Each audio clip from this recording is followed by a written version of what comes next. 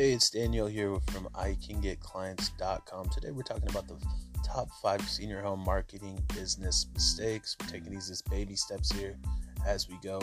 This one's kind of funny, but it's like a necessity, right? So a lot of people really go on to their senior home or convalescent home and they want to know what you guys are cooking.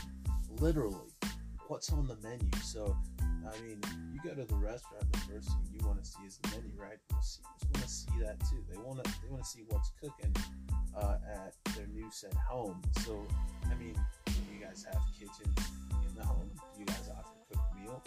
What kind of desserts do you have? Do you have a bakery? I'm not joking. I mean, these are significant roles that are needed. Do you have a buffet? Do you have a salad bar? How good are your cooks? These are questions you're going to need to be covering. What is the dining area like? What is your staff like? What's the experience level of your staff? Do you guys offer Spanish-speaking staff? I'm not joking. The list goes on and on. You need to have great photos of the food. Maybe even a video introduction, a walkthrough of the kitchen area, right?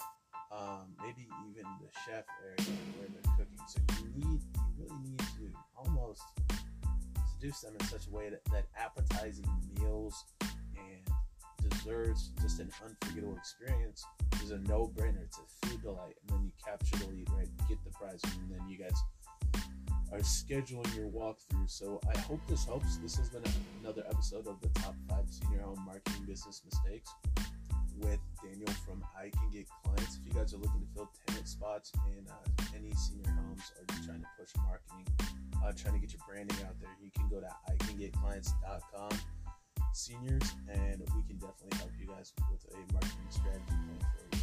All right, you guys take care and have a phenomenal day.